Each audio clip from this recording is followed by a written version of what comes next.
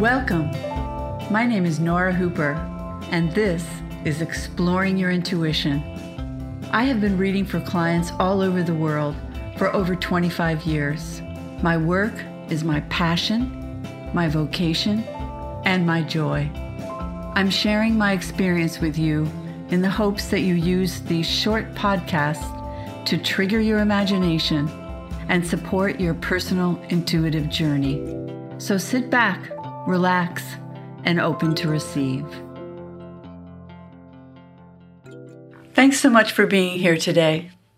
As I record this podcast, we're entering into a new year, but I hope that you choose to listen to this any old time you want. I've been thinking about things, and when I say that, it's a little dangerous because I'm going to challenge you. I love to challenge myself, and I hope that when you listen to these podcasts, you're comforted, you're challenged, and you're loved. You feel the love. The other day, I was talking to my husband, and I was expressing an inner desire that I have. It's an ideal, and that is to live in the state of love constantly. You can't be a saint, he remarked when I said this to him. Well, I don't want to be a saint. Saints are martyred. But I really do want to vibrate love. So how can I begin to practice this? Was my question to myself. Won't life and crazy drivers get in the way? As the idea of love and being love and expressing love and breathing love bounced around in my mind, Spirit kept coaxing me and coaching me and offering me insights to my very own behavior, my attitudes, and my actions.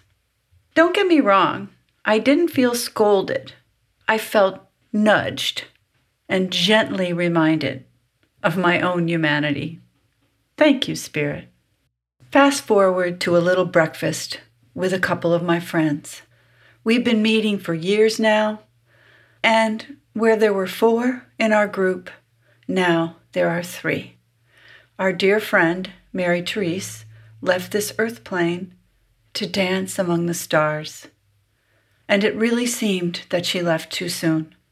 But who am I to question another's timing? When we lose someone, it reminds us of how precious our relationships really are. It highlights the ways in which life is absolutely beautiful and yet incredibly fragile. I kept asking myself, how can I keep that awareness of the beauty and the fragility of life and the need for love? How can I keep that awareness in the forefront of my mind? As my friends and I sat sipping coffee, we discussed the concept of infinite love and the way to it. Suddenly, my very wise friend Julia spoke up. I love the quote, "Peace begins with me." Yes, I thought. That's the key. That's the key to creating love, to become or to develop inner peace. When I thought about developing inner peace, I understood that it would take a lot of letting go and not holding on. And I could begin to discard that which was standing in the way of my loving. If I'm peaceful, there's no room for impatience. If I'm peaceful, there's no room for judgment. If I'm peaceful, there's no room for hatred. If I am peaceful, there's really only room for love. When we choose to come from a place of peace, we are truly loving ourselves. As you know, every emotion triggers a physical reaction. If you are in a peaceful place, your body is in Zen happiness.